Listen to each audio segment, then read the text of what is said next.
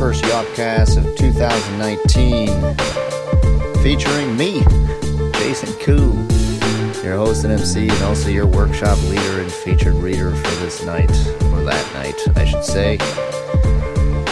The Brooklyn Poets Yop is a monthly poetry workshop and open mic held at 61 Local in Cobble Hill. That's at 61 Bergen Street, off Smith Street, near the Bergen Street FG stop. For more information and to sign up, go to brooklynpoets.org.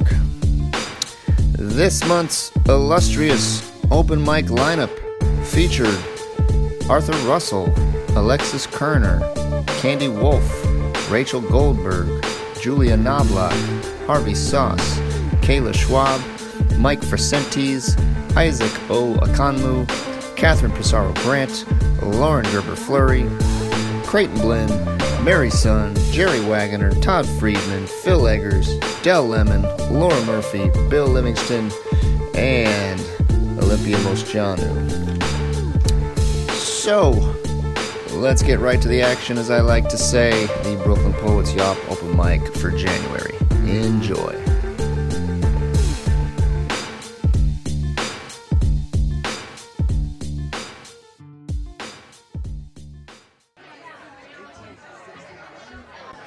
All right, welcome back, everyone.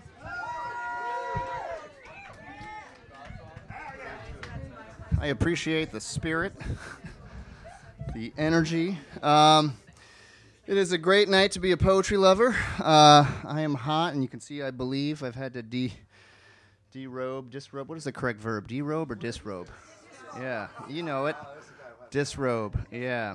This is technically probably a Cavs shirt, probably not the team from Cleveland I should be repping right now. But just last year they were in the finals. If you don't forget, if you don't remember, if you don't forget, yeah, it's hard to believe. Yeah. Anyway, this is the open mic portion of the Brooklyn Poets Yop. If you don't know who I am, if you weren't here for the workshop, I don't think I introduced myself at the workshop either. I am Jason Koo, the founder and executive director of Brooklyn Poets. I'm also your proud teacher and host and MC of the Yop tonight. It's basically like 5-for-1 deal that you were getting or something like that. If you haven't been here for, I appreciate that whistle. Thank you. If you haven't been here for the open mic before, what happens is every poet that comes up here gets one poem of 3 minutes max.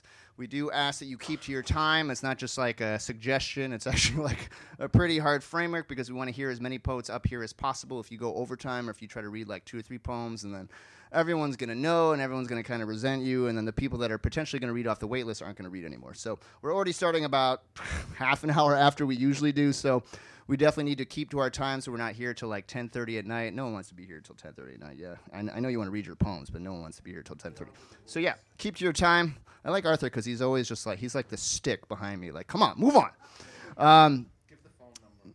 Yes, hold on. Just let me do my thing, man. I've done enough of these, for God's sakes. Jesus. I'm about to start swearing on my own podcast. So if you don't know, we record the open mic as a podcast, which we call the Yopcast. By the way, thanks to all of you who are rating us on iTunes. Man, it's really starting to yield some results. We now have 16 5-star ratings. It took about 4 months to get those 16 ratings. We used to have one, mine. And now, after imploring people to do it, we have 16. So definitely do that afterward. If we could get to 20 by February, that'd be fantastic. If we could get to 50, and I might just make it free for everyone. So we'll see. Go on iTunes, rate us. It is called the Yopcast. So if you don't want to be in the recording, you don't have to be. Just tell me, and I can take you off of it.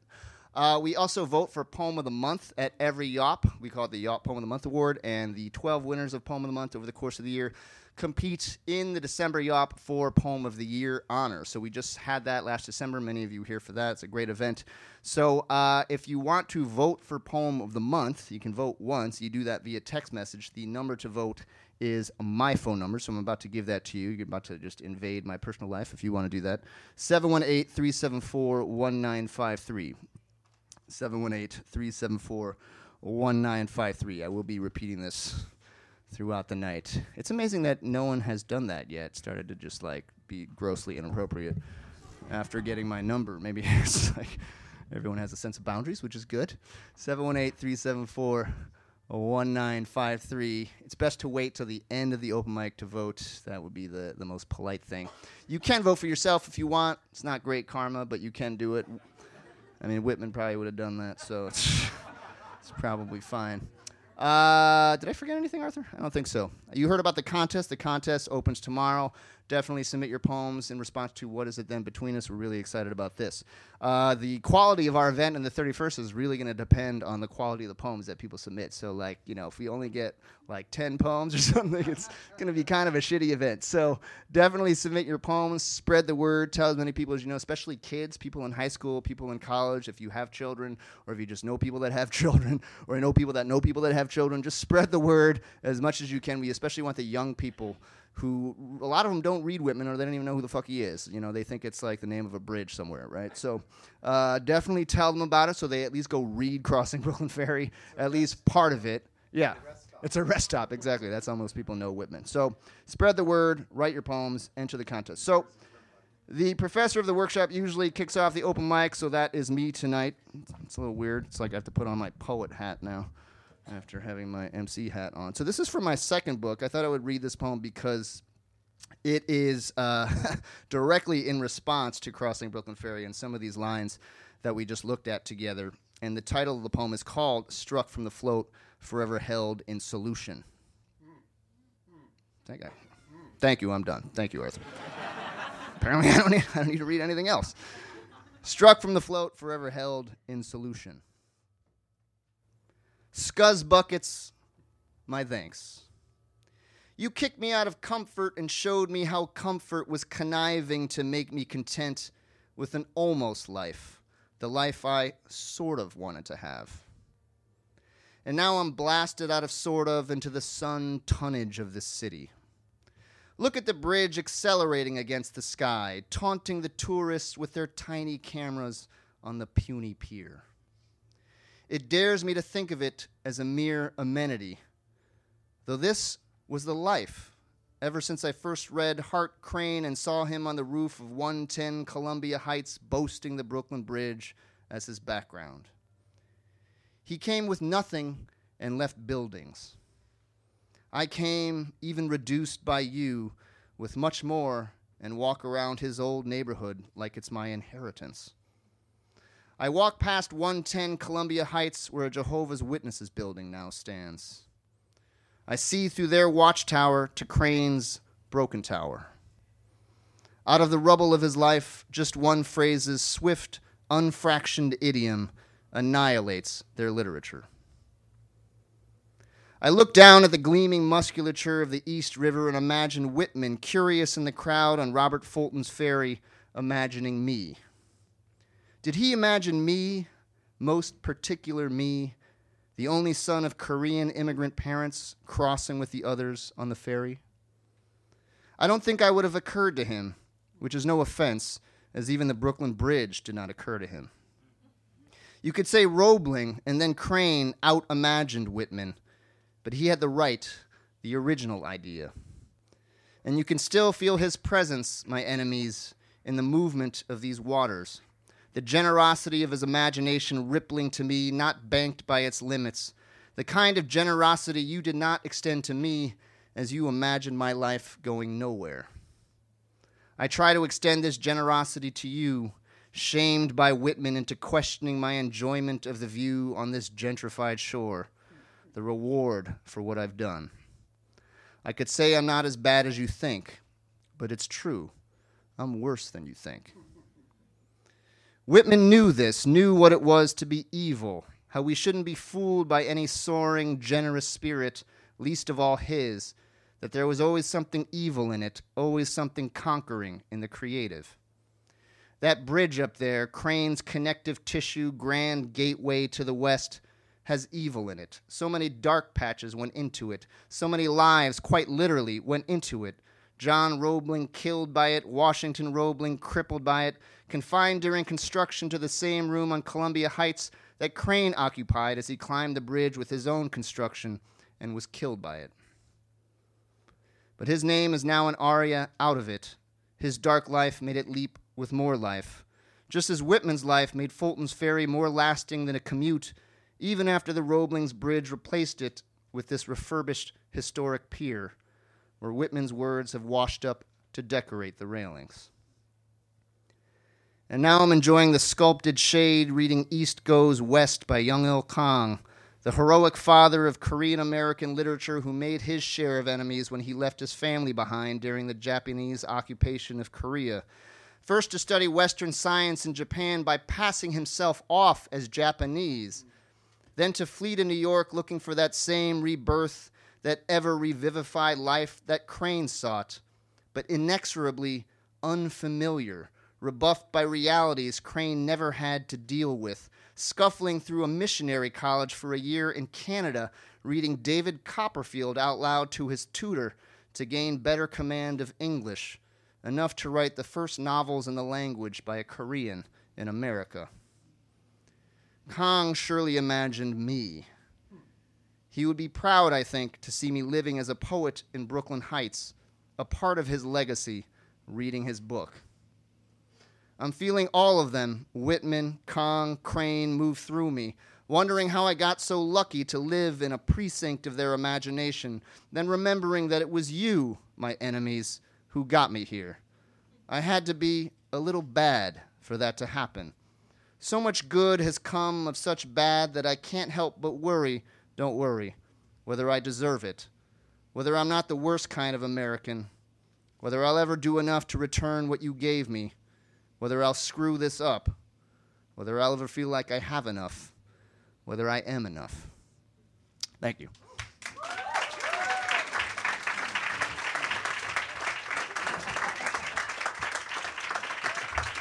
Thank you.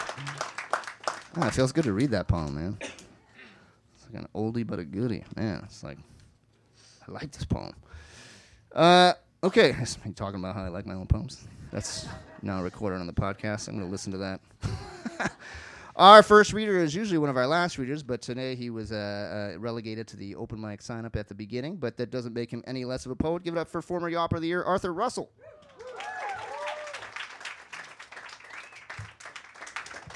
I'm not used to reading first.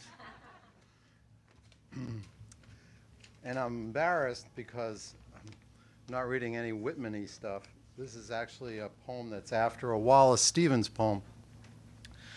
The word entonic is in the poem, for which I could apologize, but I won't. And entonic means full of tension. And the name of the poem is The Heart is the Philosopher of Blood. She loved without the patience of a wife. Her body never scorned to be her mind. Like a woman, holy woman, forgetting an anxious dream. And yet, her moving mouth would sing and cry, cause me to sing and cry. And we were ours in that lovely time, immediate and gentle and entire. Her eyes slept near my eyes. Her whims were all and urgent that I knew. And I knew them fully, if they needed me or not. Her needs were compass north and ocean true. Her arms were barrel bands around my chest. Her speech would speak my solid heart clear through. I needed her. I needed everything she knew because she was impatient for my love.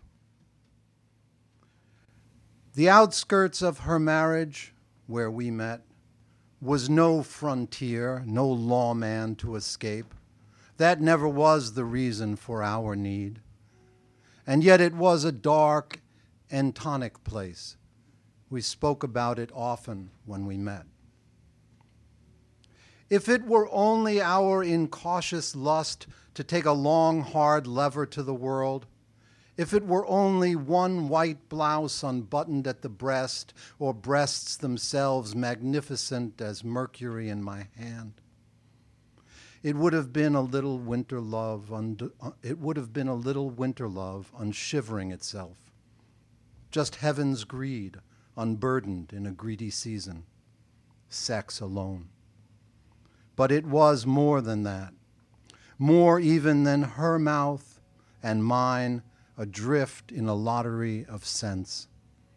Caresses dearly meant and words half spoken, shadows moving with us on the wall.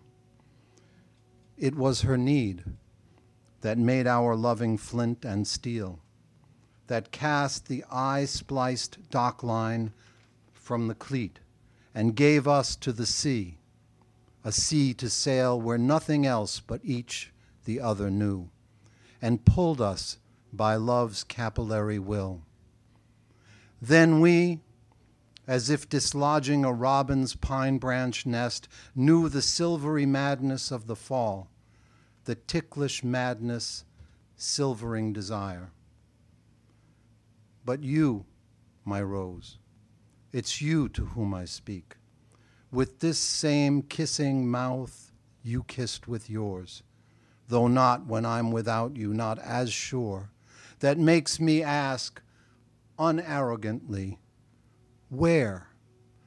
With all that we have done in arms and bed, with all a body's logic can explain to the desert night, dismissing all refrain, where can we safely keep this time from time, its deranging minimalization? Here in the body, nowhere else, sweet rose, close to the old philosopher of blood, between the arms that close on air, between the eyes and every second's slightest vision, and imprecisions every breath. Thank you.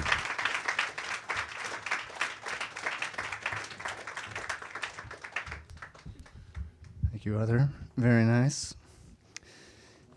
It would have been a little winter love unshivering itself. Tasty. How do you like that piano down there? Seems to keep playing the same note over and over again. It's very modern. Our next reader, is it Kerner? Is that your last name? Yeah. Okay, our next reader is Alexis Kerner. Give it up for Alexis.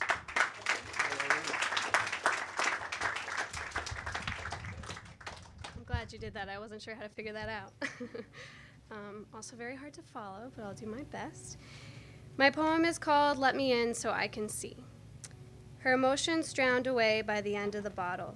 The blaring of the music is her acoustic coddle. Why is she running? Where is she running to? Aren't I enough for you? For you to forget the pain that you numb away when your jaw is done for the day. I love you, Mom. Can you hear that? What can I do to bring you back? Who are those inner demons? Were you beaten? Stopped from dreaming? Some other reason? Let me in so I can see. What is the pain you wish to free, from which you run so desperately, so I can be there for you and you for me, so you can no longer hurt me, and we can finally both be free.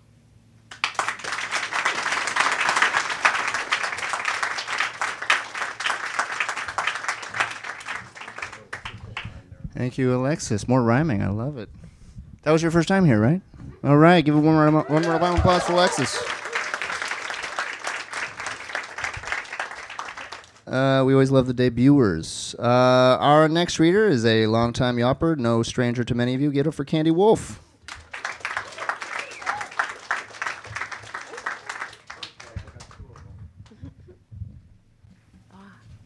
Is this good? Yeah, I think a little more. Yeah. Oh, good. Thank you. Hello, everyone. Hi. Well, this one is called Road Trip. During the summer of '89, my husband and I stayed at the Hot Pink Madonna Inn as we traveled through San Luis Obispo while en route from LA to San Francisco. It's known as the kitschiest hotel in the world for its colorful motif and eclectic accommodations. They have the Flintstones room, which is designed like a cave, though we stayed in the Western Suite with its redwood feel and photos of John Wayne along with cowboy scenes on the wall. The nightclub had an old-world charm with its round tables and booths and pink upholstery that had little buttons in strategic places. We sipped pastel cocktails with tiny open umbrellas leaning on the glass rims as we waited for the chanteuse to sashay onto the stage. When we arrived in San Francisco, our tall, elegant-looking hotel was close to Lombard, known as the crookedest street in the world. The stick shift was new to my husband, and we got stuck on top of the hill. We prayed hard as he found a way to get us down safely, and then we went to Ghirardelli Square and calmed our nerves with a hot fudge sundae. As we traveled back south, we treacherously navigated on a high, narrow road at night, while the thick, dark, smoggy fog known as June Bloom kept us captive. We heard some loud music up ahead and pulled over as we saw a rowdy bar, hoping it wasn't a mirage. We stayed there for a few hours, drinking beers with the locals until the fog lifted.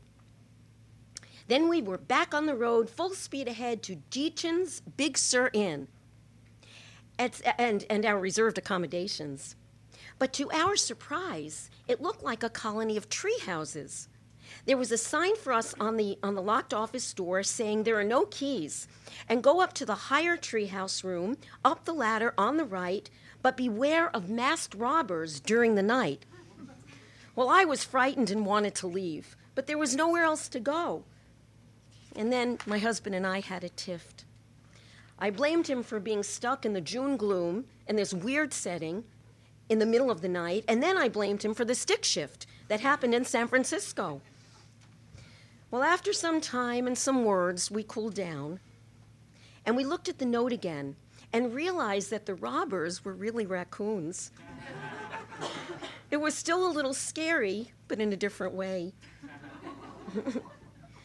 We made up that night, we cuddled, we laughed and loved. And then when we woke the next morning, I could hear the sound of flowing water. I looked out the window and saw a creek with a cascade waterfall, and it was so beautiful and relaxing.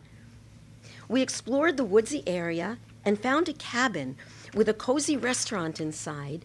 Classical music was playing, and the scent of freshly baked croissants filled the room.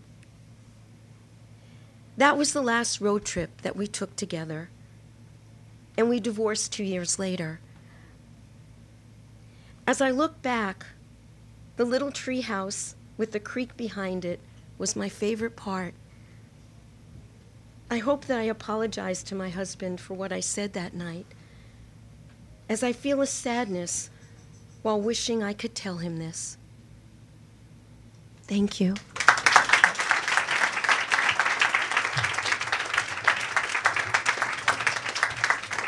Yeah, very nice. It's heartbreaking. Did I hear that right? Was that the Hot Pink Madonna Inn? Yes. Is it actually called the Madonna Inn? It's really called the Madonna Inn, yeah. Wow. Did you really? You got married there, Bill Livingston? Well, you learn something new every day. Where is that? Oh, yeah? I'm going to have to go there. All right. Now I know where I'm going on my next vacation. Okay. Thank you, Candy. Our next reader is Rachel Goldberg. Give it up for Rachel.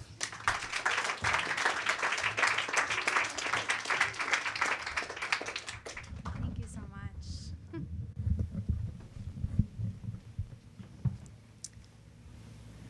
Dear little brother, remember the summer we learned about mosh pits?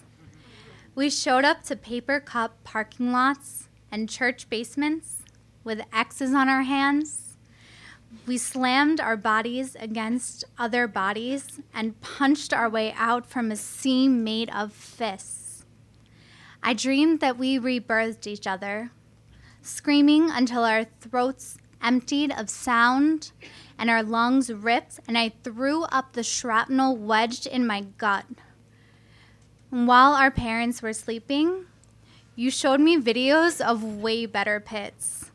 The Wall of Death, where one army runs screaming into the mouths and elbows and ribs of the other, and then surfaces, bloody and panting. Circle pits, spinning like atoms till they become their own animal, picking up speed and grace, and in darkness, we snuck downstairs, melted marshmallows on a skewer over my lighter. a send-off, a flicker, when what we had felt crystal. Before the summer ended, and we climbed quietly back up child stairs to our separate rooms, learning to break up the night, I still play Under Oath, because there's that quiet energy after Dallas sings Jesus, I'm Ready to Come, and before he screams home as a prelude to Animal Howl. And in that space, I feel God. I love you, brother. That's it.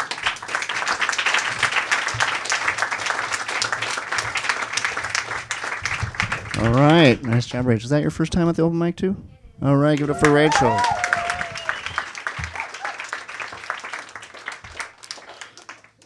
You're also taking some workshops with us this winter, aren't you? All right. You all could do that, too. BrooklynPoets.org. Sure, you got a workshop flyer. Early registration ends February 3rd. Our next reader is a former Yacht Poem of the Year winner. Give it up for Julia Knobloch.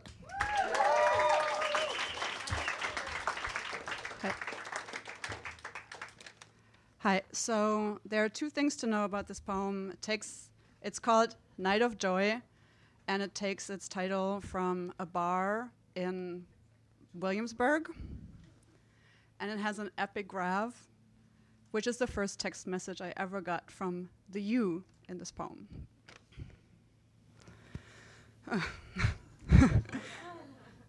Night of Joy. I can't describe the pleasure meeting you last night. I am enjoying the lack of description. As a vessel absorbs flavor, so does flavor leave the vessel, the laws of Kashrut state. It can be done by burning, boiling, rinsing, soaking. From the night we met to the night of joy, I have walked in these same boots. Now along Lorimer they take me, away from you, backwards, through my present, into my future's past, under an abating shower of geminids, 6 days before the winter solstice, 6 days past the festival of lights, holiness missed by 1 day, twice. You did not speak with me. A vessel must be discarded for 24 hours until the taste is nullified. I waited for 2 years. In the end of the beginning, time fell together like it did the night we met, indescribable night of joy. Again a poet's birthday, your hair again in reach, untouchable. The missing body is identified, stillness of scarlet beads. Some materials cannot be koshered. They absorb flavor permanently, items with small cracks, crevices, deep scratches. Winter begins, light returns. Nothing in the universe is left between us. Thank you.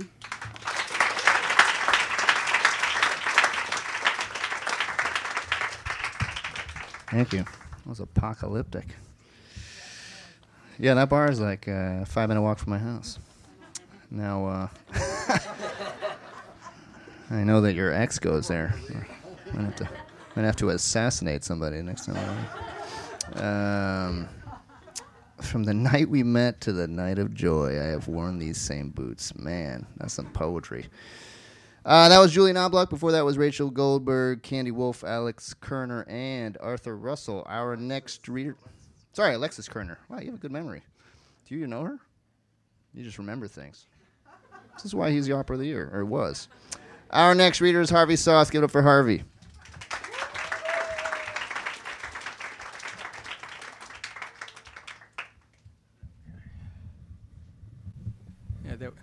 Yeah, I guess that's more or less it. Before I read, I'd like to, for those of you who haven't already received invitations, invite you to a monthly open mic with features that I host at the historic Montauk Club in Park Slope, Brooklyn, around the corner from Grand Army Plaza. It's moved from Sundays to every third Saturday from 4 to 6, so people can have brunch and get an early start on their evening. There are some flyers around. See me if you don't have one or if you're interested in what happened to the poem. Oh, 1 second. Come on, thing. Okay, this is called Oh, How We Danced. He pushes her on the porch swing, or she him, alternating efforts and ups-a-daisies, depending upon which of them is best able to stand straight away from walkers parked side by side. Love after 80, it must be said, is complicated. Made the more so with a teasing, "Who are you again?" by impending memory loss, love being the one four-letter word they hope never to forget or be forgotten by. While the porch swing calms itself, they peer into a darkened, assisted living sky through wire gauze of cataracted eye, each remarking upon how closely the night sky, commercialized, it would appear for maximum consumption, resembles a favorite game show full of cometary reruns, B-list shooting stars gravity dragged in for laughs, which might just be hot flashes. Too much menopause, too little testosterone the cause. Displaying uncommon courtesy, this pair of, let us call them, angels in waiting, veins ridged into latitudes and longitudes by varicosity, the crude cartography of old age, sport his and hers face masks from the pharmacy to avoid passing on to others not yet in distress a common head code. Who says chivalry is dead?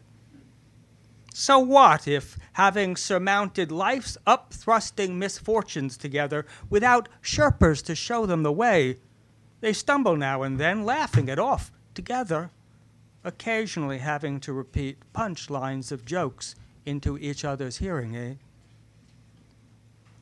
Mark how these two touch often, as climbers do, feeling for a secure handhold, employing a shared bedroom with nursing staff and flat-screen TV as their base camp.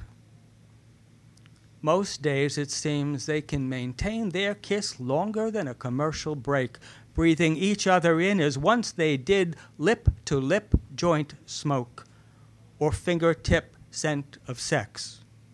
When the young and the restless didn't simply refer to a soap, they watched sometimes, else caught up with in the TV guide. And when the first sparrows of spring arrived to sing to them, they recognized the song, their song, the anniversary song. Oh, how we danced on the night we were wed. Oh, how we danced. Only now they have to support each other going up and down stairs, keeping lovers close as that original slow dance on the catering hall dance floor.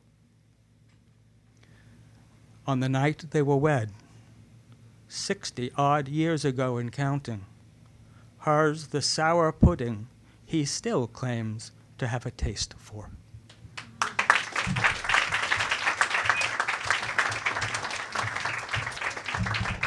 Thank you, Harvey.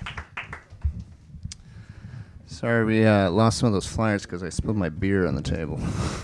But the open mic is the Artful Dodgers, right? Open mic at, Artful Dodgers. Yep, Third Sunday, 4 to 6. Park Slope.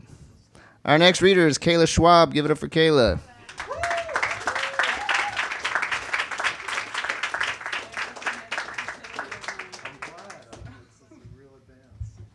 Hi.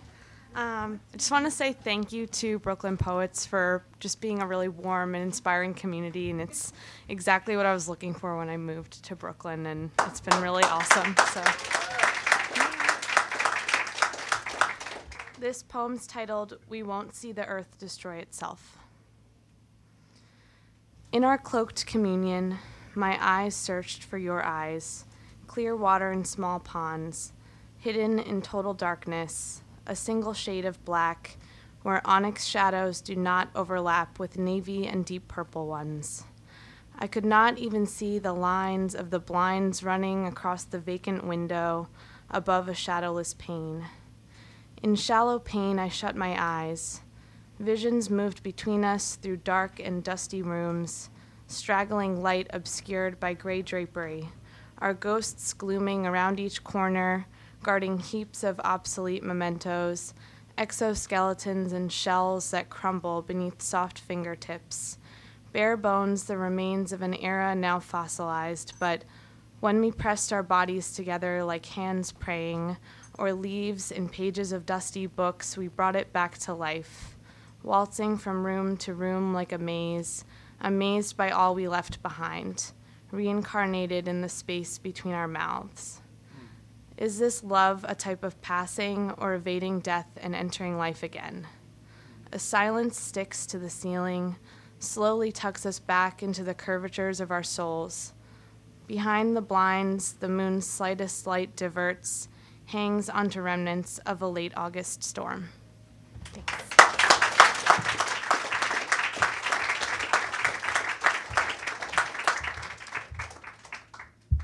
Thank you, Kayla. I was trying to tweet that one. Is this love a type of passing? If you think I'm texting over there, I'm not. I'm tweeting your brilliance. What happens is the hashtag Broken Poets, I copy and paste it, and then it just decides to delete it, and then I got to do it all over again.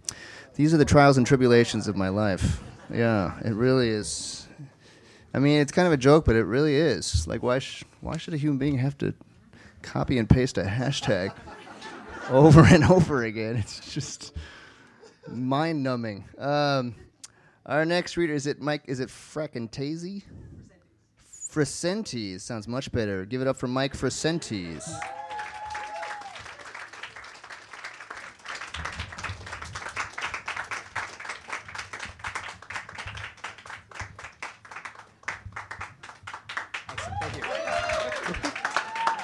Hey guys, so as of like 4 hours ago, my cancer is officially in remission. Yeah. And this is about cancer not being in remission. Also, a little nod to Harvisas, because this was written after the last Artful Dodgers open mic. I come in late to the Montauk Club, to the last open mic of the year. Too loudly grab a seat in the second to last row. My friends are behind me. Physically and metaphorically, they brought me here because they knew I needed to hear other people's problems. And the open mic is fine, and I'm fine until an older woman reads a poem about malignancy. In her, it started in the left breast. I wonder if she, too, imagined she could feel it spreading, if every twinge in her body felt like disease. The poet reflects on sacrifice, losing a traitorous part of her, and I wonder if my body is giving me away. If my friends in the back row can read the signals of my back, know the building tension has slammed shut, a steel trap, me inside. She was afraid of dying young at 50, and I'm not even 30. I expect for a moment a touch on my shoulder, some futile gesture of something, but my surgeon says the tumor is too small to be detected by human hands, but large enough to hurt. And I feel too small to be detected by human hands, but large enough to hurt. The poem ends. Because life isn't a poem, the open mic continues. Other people read pieces that I clap for and don't listen to. Instead, I look ahead to when the surgeon will open mic, make an incision, perform an excision or exorcism, and nothing ends or everything does, and I join my friends in exiting. On the steps outside, I bring it up first, laugh it off like, haha, what a coincidence. Isn't that funny? What are the odds? What are my odds? And we metastasize out into the rainy city. Yeah. Thanks.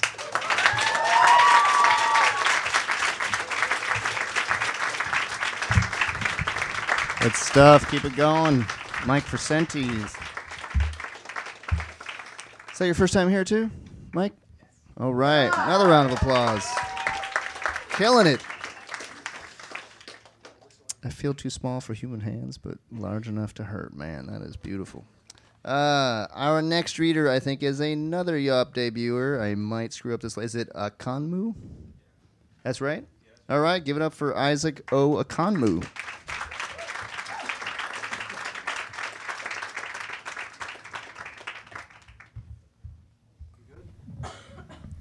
Sure, that's fine. Thank you. I'm a little nervous. My first time doing anything like this. The title of this poem is One Day. I told her to jump. She said, why? I said, I'm not sure, but I feel like you should. She responds with a look almost audibly calling me insane. With no other options, I revert to explaining the spiritual, practical, and physical significance of jumping, citing relevant sources. She responds to this passionate yet flawless argument with a look of uncertainty and nothing else. The next day, after 24 hours of calculated thought, she, in the midst of a conversation about sliding, whispers in a seemingly matter-of-fact tone, I've jumped. I jumped at such a sight. She picked her nose, then she picked her ear as locations for her next piercings. Each piece of metal was another stab at detecting her identity, but the alarms remained silent. All alone, silent nights hum tunes to her subconscious. She builds upon her fortress of insecurities. Hide and seek is her favorite game. She's been hiding in the same place for years. She says to herself under her breath, he'll never find me here. Her fireplace is never lit. The man at the door never stops knocking.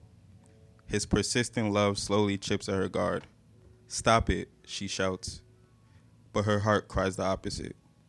One day, she'll let go. One day, she'll open the door. One day, her fireplace will be lit. Thank you.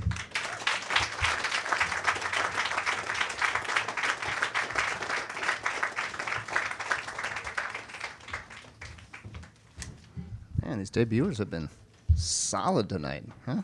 All right, another round of applause for Isaac Akanmu. Great job tonight. We have, I believe, another Yawp debuter, unless I'm mistaken. Give it up for Catherine Pissarro Grant.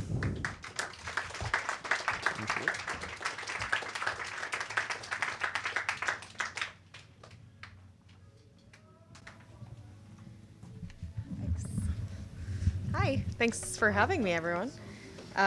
I'm going to read the Whitman-related poem I wrote, actually. So it's a bit drafty, but at least it's short.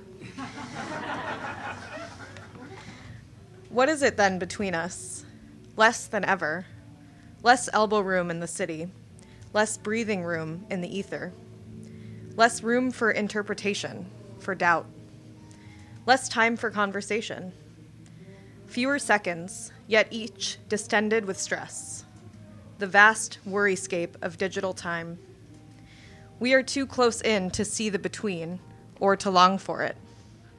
And in that closeness, we breathe fetid air. What is it then between us? A two-way mirror at a focus group. Glass waiting to be noticed.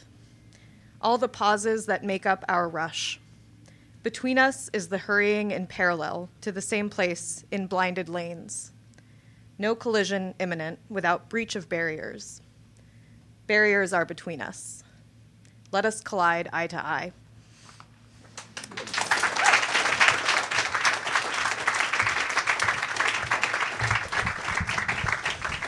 I like that poem. You definitely need to submit that one.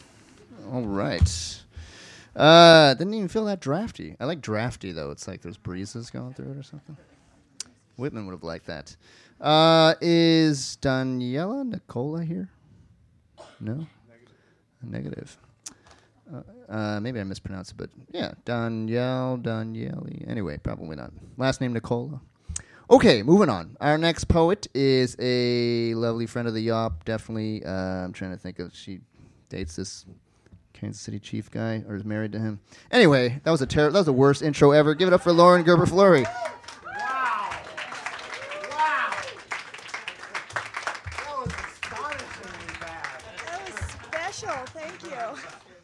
We came to the Christmas party, man. Wow. Oh my. So, it's been a while since I've read anything. This came out of a Yawp from last year. I'm not quite sure if it's an anti-ode or an ode yet, and you'll see why, but I'll call it anti-ode to underwear. Why do we put it under there? This fabric I prefer to call underwear, not panties, which adhere to a certain femininity. Strike that in favor of gender neutrality. holes hidden behind crevices creased. There's no telling what's hiding beneath. Make no mark of your true animalness, favoring a facade of cleanliness. Deny your naturalness, hide your flatulence, and saving your free fall from a wayward free ball. Thank God for underwear.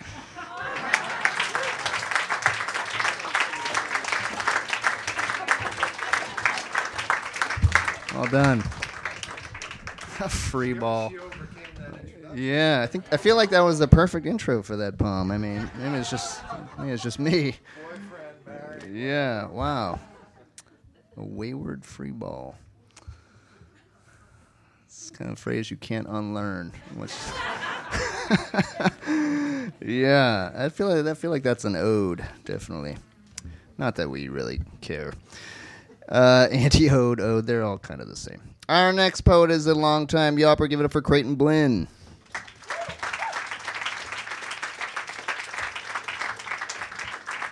Hey.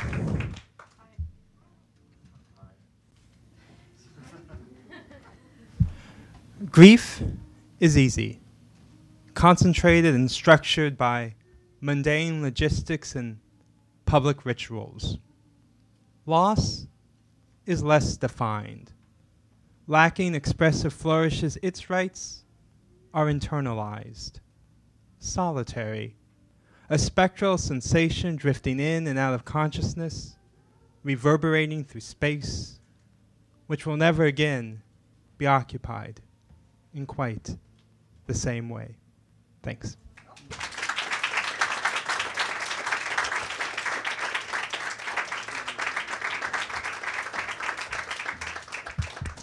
Thank you, Creighton. Great poem. Efficient, too. I love it. Our next poet, I think, is another Yawp debuter, unless I'm wrong. Give it up for Mary Sun.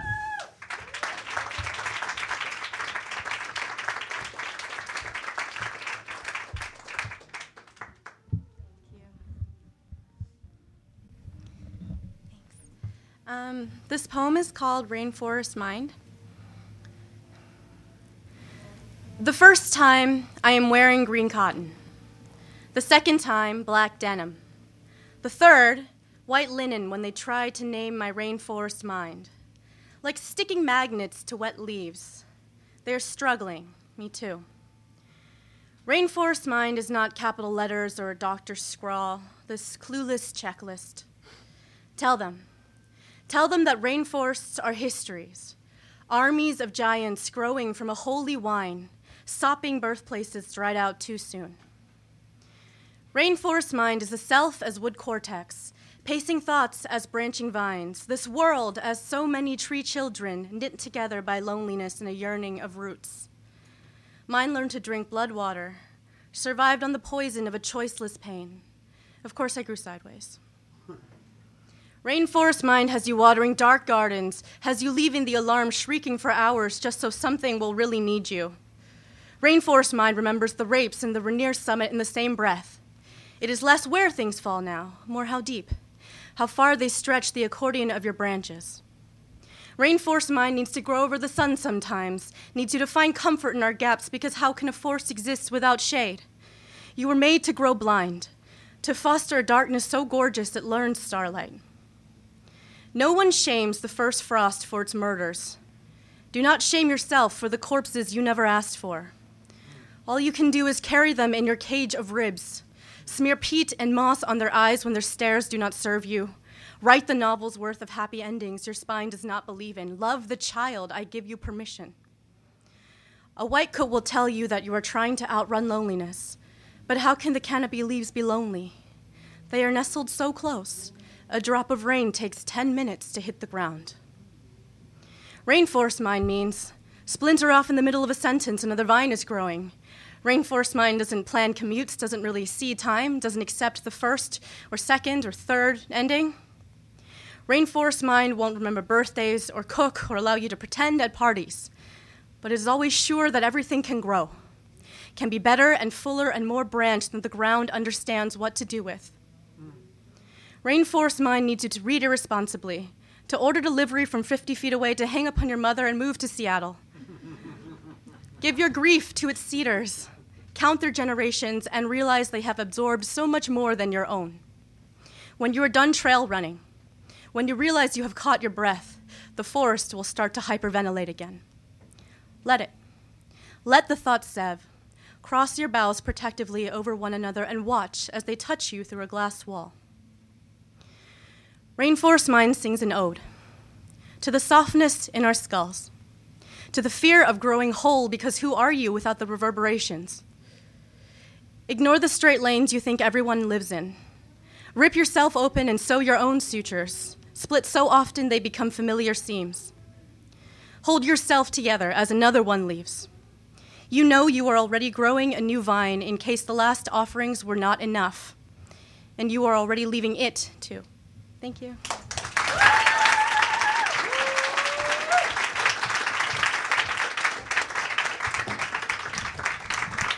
Damn, man. The debuters got it going on tonight. They also have the most fans. Clearly. That was Mary Sun, who is also taking a workshop this winter, which, again, you can do. You can just be like Mary and Rachel. Before that was Creighton Blinn, Lauren Gerber-Fleury, Catherine Pissarro-Grant, Isaac O. Akanmi. I will go over all of these names at the end. Our next reader, longtime yopper, give it up for Jerry Wagoner.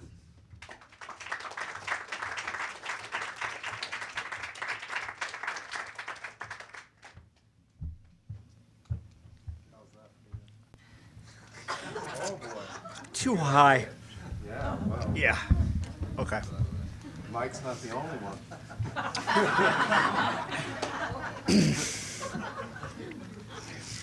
Well, I bought me a faded trailer house next to a junkyard west of town. My truck is up on cinder blocks. My heart's buried 6 feet down. I got a 2-woman bruise. I can't make no excuse. I knew what I was doing, and I was bound to lose. I used to work a thankless job under clouds of toxic dust. She put a padlock on the kitchen, left me begging for the crust. I got a 2-woman bruise. I won't take no excuse. Tell me, what have I been doing that I deserve such abuse? I used to be a young man till I learned a fact of life. You can't kiss up 2 old women when one of them's your wife. I got a 2-woman bruise. I won't fake no excuse. I don't know what I'm doing, and I don't know how to choose. This chasm is an ocean, twice as cold as dead man's sleep. Pretty fishes now swim sadly through all the tears I weep. I got a 2-woman bruise. I can't shake myself loose. Don't ask me what I'm doing. I haven't any clues. My soul, it has been splintered into shards of old black doubt. Please whisper softly, whiskey. Teach my ache to sweetly shout. I got the 2-women blues. Oh, don't make no excuse. I should have known better. I don't want to be in my shoes. It's cowboy hats, rifle racks, nights in freezing rain. It doesn't matter what I do. Everything just stays the same. I got the 2-women blues. I won't give some excuse. I climbed up on the scaffold. I put my neck in the noose. I knew what I was doing, and I was bound to lose.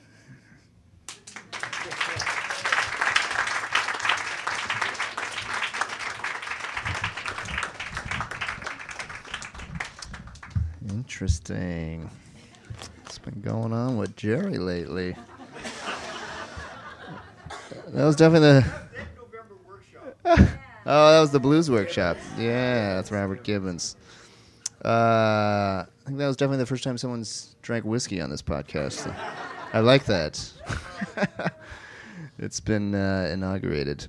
By the way, I went to go exchange that orange sweater you bought me, and little did I know that Lord & Taylor was like completely closing. And was that one on Fifth Avenue? I went in there, and I was like, where's the men's section? He's like, over there. I went there. There were 3 items left.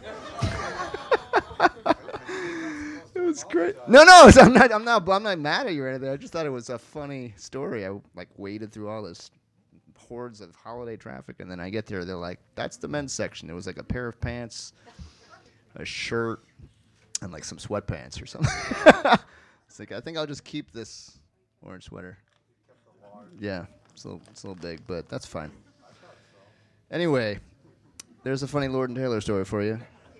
Don't go there. It's closed now. I could go to like Jersey or something, but why would I do that? Yeah, why would I? We can hang out maybe. We'll go shopping together. Anyway, our next poet is Todd Friedman. Give it up for Todd.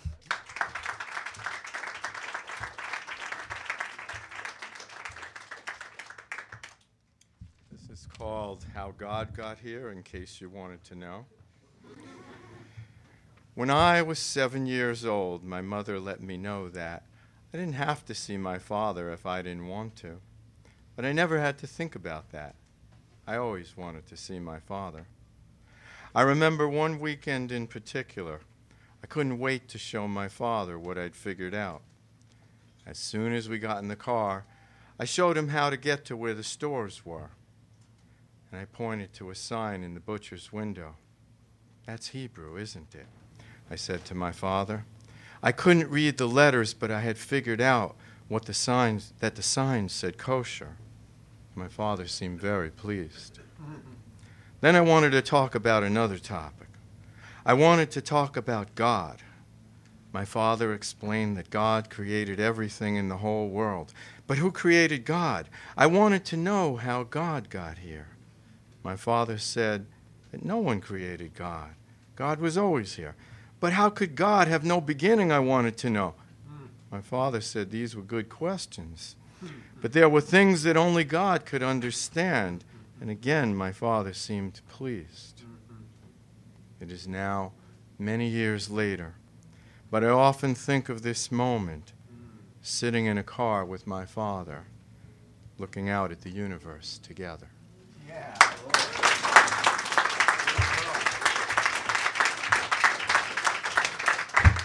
Damn good, damn good. Todd Friedman killing it lately.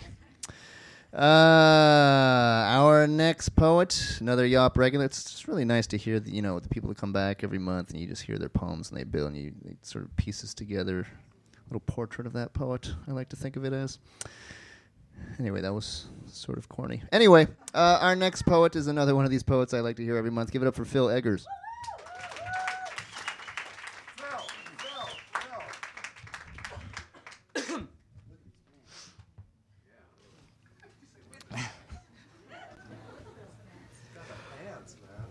Confession of a Bartender. I am a bartender. I make my living by pouring and serving alcoholic beverages. When I first entered this business, I was young and aimless, new to New York City, filled with dreams of fame and fortune, and a sizable Brooklyn rent. Dreams would have to wait while I scoured Craigslist for a job, which is how I landed up as a busser at a French bistro on Atlantic Avenue. All a temporary stay, of course, as I laid down the groundwork to pursue the plan. However, once fully settled in and trained, something shifted. I saw that where I really needed to be was behind the pine. It was there that I saw a role full of respect and attention, a role that carried both gravity and delicacy. I noticed the way patrons would seek a bartender's knowledge and approval, the way guests revered them as they mixed and made their drinks with authority and ease. What I saw was purpose. Fame and fortune be damned. So I began to take note of the ins and outs of food and beverage, service and hospitality, how to be both omnipresent and invisible, how to anticipate your guests' needs even before they do. I studied tasting everything, reading beer Bibles, poring over cocktail how-tos, seeing, swirling, smelling, sipping, and savoring red and white wines glass by glass by glass. I learned how to keep my head above the weeds and to tolerate the lot of humanity, from clueless managers to finicky yelpers to tantric toddlers, all with a my pleasure attitude. I put in my time, I worked my way up from busser to runner to server, and now I am a bartender, the most senior, trusted, and experienced front-of-house position. I am a bartender. And I owe you all an apology. Because you see, a bartender is not this mythologized position I put in my mind all those years ago as I watched the women and men who held it before me, who seemed so worldly and wise, so sure in everything they did, so much of what I wanted to be. No. A bartender is a drug pusher. A drug pusher protected by the law of the land. I have a 21st Amendment guarantee to make my money off of addiction and dependence. And yes, for the most part, those I serve will have a happy and healthy time, perhaps a blurry time, maybe even a hungover time, but a happy and safe time, a no harm, no foul time. But begin to dig a little deeper and you'll soon discover something sinister about the whole endeavor. There's a dark side to this business. It's in the drinks I pour that tip the balance towards misfortune, and all for the sake of putting an extra $1 in my tip jar. For instance, a man will piss his pants in front of the woman he planned to propose to, and thus torpedoing their affair and taking out some love in the world with it. And I put an extra $1 in my tip jar. For instance, a woman will be incapacitated by a discreet drop of a drug into her drink, taken home against her will, and wake up to a world that will blame her for it. And I put an extra $1 in my tip jar. For instance, a man will fall to his death, losing balance while fishing out his keys from his pocket, blood and brains running down his stoop, a family forever torn apart, and I put an extra $1 in my tip jar. No amount of happy encounters I may have facilitated can ever wash away this blood from my hands. I am no Pontius Pilate, but Lady Macbeth, agonizing even in my sleep, having turned revelries into nightmares. I've seen the faces of broken men and women, and it is that brokenness that keeps me quite literally fed. I could shift the blame to their overindulgence, claim my influence is indirect, yet too often I continually sell these people on just one more. Just one more. Just one more. Even while on the inside, I implore them, please, no more, no more. There is no salvation in what you seek. And this is my confession. I don't know what to do. I don't know how to sell a poem or a painting of a square. I don't know how else to live but by this route in which I profiteer off of loneliness, desperation, confusion, and regret. But I have rent to pay, credit card debt, bills stacked on top of bills. I need a drink to get through the day too sometimes. I feel trapped. I feel duped. I was misled. Why did no one tell me about this weight I'd have to shoulder? I don't know what to do. I am implicit in so much pain. And what scares me is that I doubt I'll do much to change the situation. I put in too much time, firmly planted my roots. I made this bed to lay in. I'm stuck here. And besides, I like the hours. The money is good. I earned the title. I'm the bartender. I'm sorry.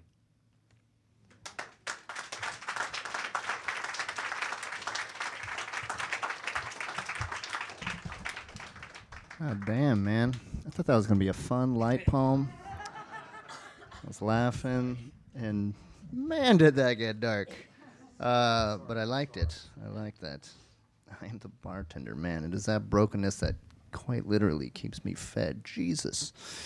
Phil Eggers, everyone. Our next poet. Yeah, give him another round of applause. Sure. Our next poet, longtime yawper. You know her from the Brooklyn Poets Anthology. Give it up for Del Lemon.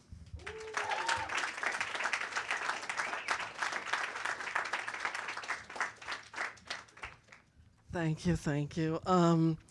This poem was actually inspired by something I heard at the Yawp in December, a line, and also from seeing this play. So thank you.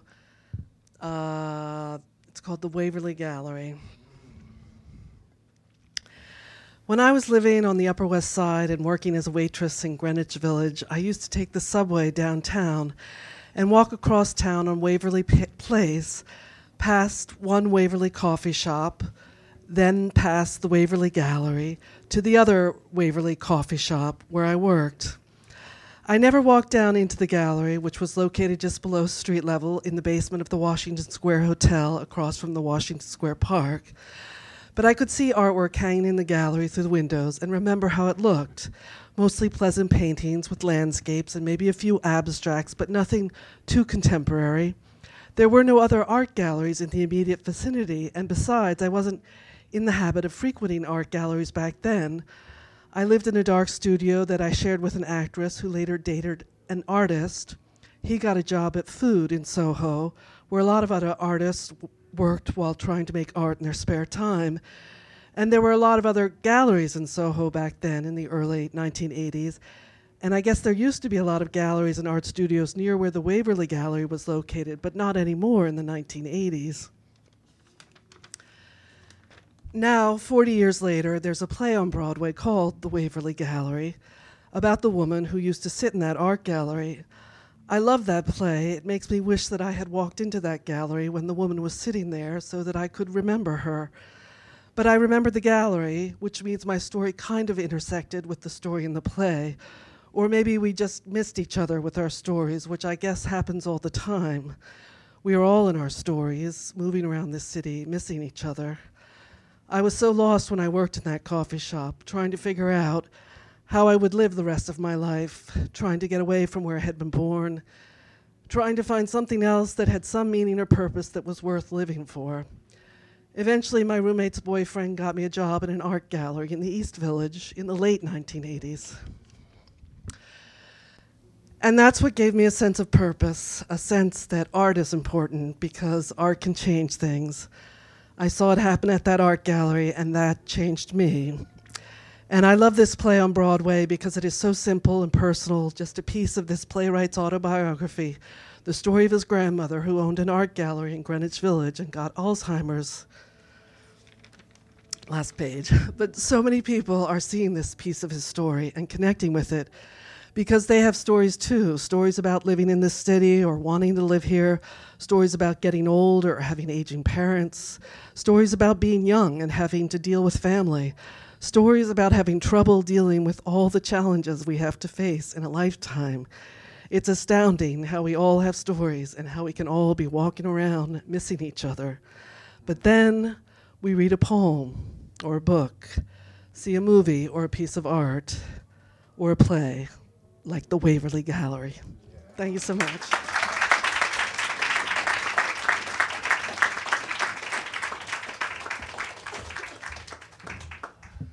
The lemon with the good stuff. Damn, that was good. It's called the Waverly Gallery? Yeah. Has anyone else seen that? Yeah? You seen it? All right. Is it still showing? Yeah. All right. Come on that shit tomorrow. Okay, we have a couple readers left. Our next reader is one of the co-winners of Yacht Poem of the Year for 2018. You might remember her from December. Give it up for Laura Murphy.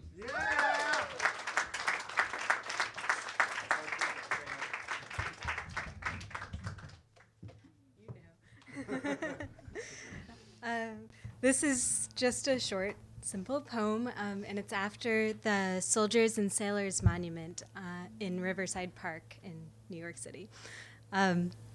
Along the riverside.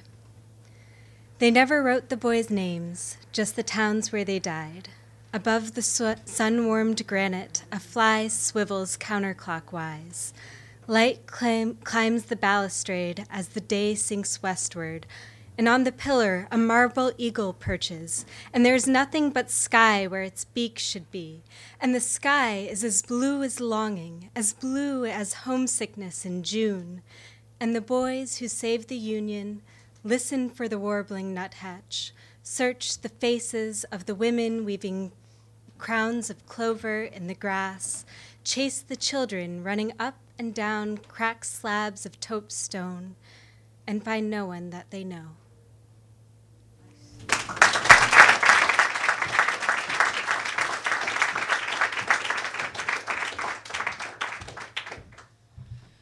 Thank you, Laura. Well done. Our next poet is the 2018 Yawper of the Year. Give it up for Bill Livingston.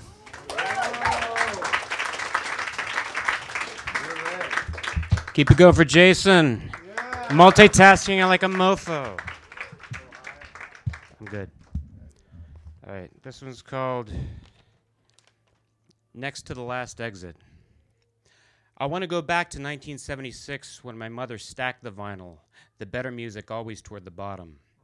I want to read her obituary without the regret of not adding more to her story.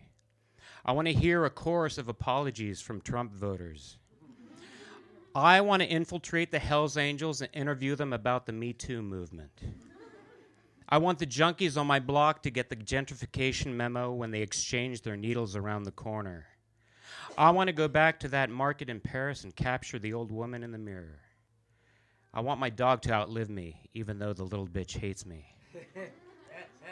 I want to wake up one morning to a big bowl of oatmeal. I mean opium. I want to stop assuming a bald eagle as a Twitter avatar means the user is racist. I want to stop resisting the urge to assault actors in interactive theater. I want to push the boundaries of appropriateness as an actor in interactive theater. I want to stop seeing the American flag as a symbol of the alt-right. I want the gates of heaven to look like the checkout lines at Trader Joe's during prime time, or just the masses at a women's march. I want the gates of hell to be a giant intuitive vacuum hose. I want to stop trembling like a chihuahua in a cold hallway at the thought of a millennial interviewing me for a job.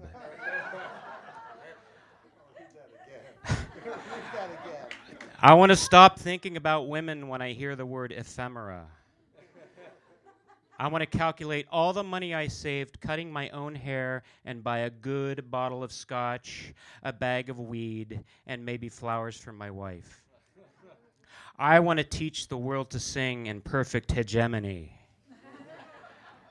I want to clear all history, but I can't remember my passwords to save my life. I want to revisit the dream I'm making out with Jennifer Lawrence on a white steed, just to see how far it goes. Dreaming is not cheating. I want to use a cane before I even need one. It will conceal a sword and some of that good scotch. I want to be the old face in a dirty window like the ghost of St. Mark's Place. Children stopping, pointing. There he is. I want to abandon the idea of retiring elsewhere, die in Brooklyn, cremated, scattered in Adam Yauch Park, next to the last exit, surrounded by glass and steel of progress. It will be the coolest I've ever been. Thank you.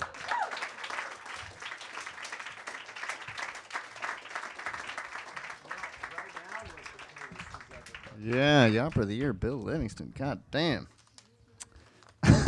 With Jennifer Lawrence on a white steed.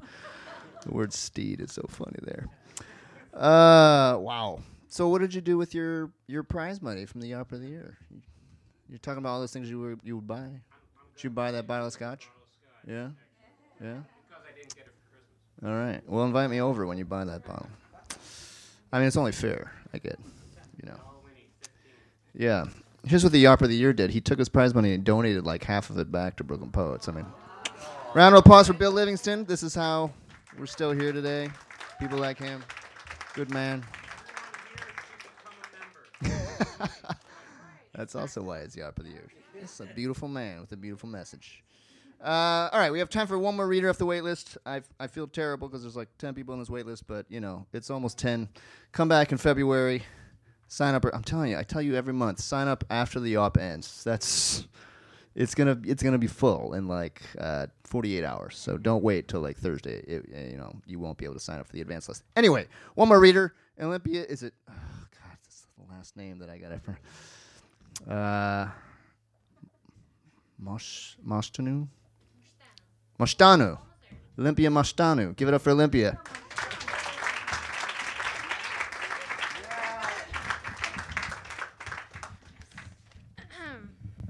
Okay, it's titled My House in the Sky. Let's say the angel asks, "What's around you, love?" These, mostly houses. Let's say you're listening to the evening news when your father suddenly comes in and asks, Who died today? Girl. Them? Mostly houses. Let's say all you have is a blanket, a plastic cup for change, a sacred book, and no one asking, what's missing, child? Those, them, mostly houses, mother. Mostly houses, they say.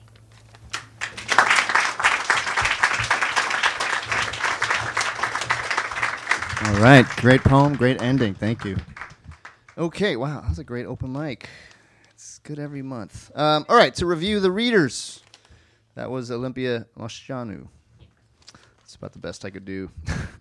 Bill Livingston before that, Laura Murphy, Dell Lemon, Phil Eggers, Todd Friedman, Jerry Wagoner, Mary Sun, Creighton Blinn, Lauren Gerber-Fleury, Catherine Pissarro Grant, Isaac O. Akanmu, Mike Frasentes, yes? Kayla Schwab, Harvey Sauce, Julia Knobloch, Rachel Goldberg, Candy Wolf, Alexis Kerner, and Arthur Russell. So the number to vote, 718-374-1953. Vote once, please. 718-374-1953. You just give me the poet's name is the easiest way rather than the title. I might not remember the title of their poem. 718-374-1953. Our next Yop is in February. What's the second Monday in February? Does anybody know? It's probably around Valentine's Day.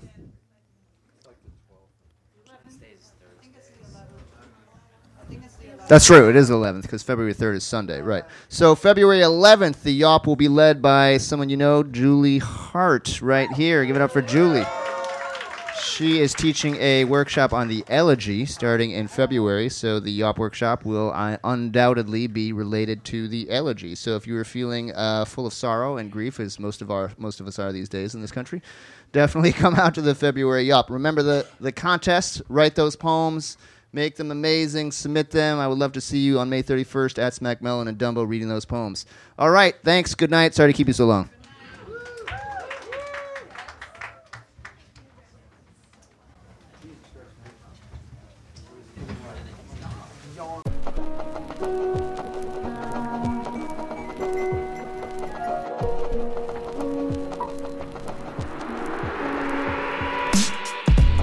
So, there you have it. The Brooklyn Poets Yop open mic for January 14th, 2019. This is the part where I usually thank the professor for teaching our workshop, but that is me, so I'm going to refrain from thanking myself. I will give you some information about the contest that the workshop was related to. At the January Yop, I led a workshop on Whitman's Crossing Brooklyn Ferry. And you may already know, but if you don't, I'm about to tell you. This is the bicentennial of Whitman's birth, or this is the year in which that bicentennial will occur on May 31st, 2019. And leading up to that bicentennial, we are holding a poetry contest in which contestants or poet applicants, I don't know what to call you, are submitting a poem in response to the line or question, what is it then between us, from Crossing Brooklyn Ferry. So to find out more about that, go to brooklynpoets.org, look under events, click on the Whitman Bicentennial page, and you will see all the info, and you can submit your poem. The poems are due by March 3rd. And at that point, a team of readers, including myself, will select finalists in 3 different age brackets and send those to the judges. And our illustrious judges, our illustrious judges are Tina Chang, Brooklyn Poet Laureate, Mark Doty, and Rowan Ricardo Phillips. So they will be selecting 3 winners in each category, and the winners, all 9 of them, will be reading with the judges on May 31st, 2019 at Smack Mellon in Dumbo, which is going to be a really great night. We're going to have a party that night. So definitely check that out on brooklynpoets.org. Hope you submit a poem by March 3rd. Word about the workshop I am leading for Brooklyn Poets this season. It's a workshop I always teach in the winter on blank verse. My apartment in Williamsburg is one of the last bastions of blank verse probably in the world. There aren't many people studying this meter. I've turned into an English person. Studying this meter. or even let alone writing in it anymore. But if you take this workshop, we will do that together. It begins on February 17th, and the registration deadline is February 10th. But the early registration deadline is February 3rd. If you are not a member and want a $15 discount, definitely check that out on brooklynpost.org as well. Congrats to Mary Sun for winning January Yacht Poem of the Month for her poem Rainforest Mine. This is her Brooklyn Poets Yacht Open Mic debut. This seems to be happening more and more lately because all of our debuters are just kicking ass. Mary has earned a spot in our 2019 Poem of the Year Smackdown coming your way on December 9th. So congrats again to Mary. Our next Yawp comes your way on February 11th. It will be led by longtime Yawper and former Yawper of the Year Julie Hart, who has just joined our faculty to teach an upcoming workshop on the elegy, which begins on February 20th. So if you want a little glimpse of that workshop, sort of figure out if you want to apply for it or register for it, come out to that Yawp and you'll get a little taste of it during our workshop. Thank you for listening. Thanks to all of you who are rating us on iTunes. We are up to 17 5-star ratings, which is really wonderful. It'd be great if we could get up to 20 by the next Yawp or even beyond that. So keep those ratings coming. Keep listening. Spread the word. And hopefully we'll see you at the February Yawp. Have a good day.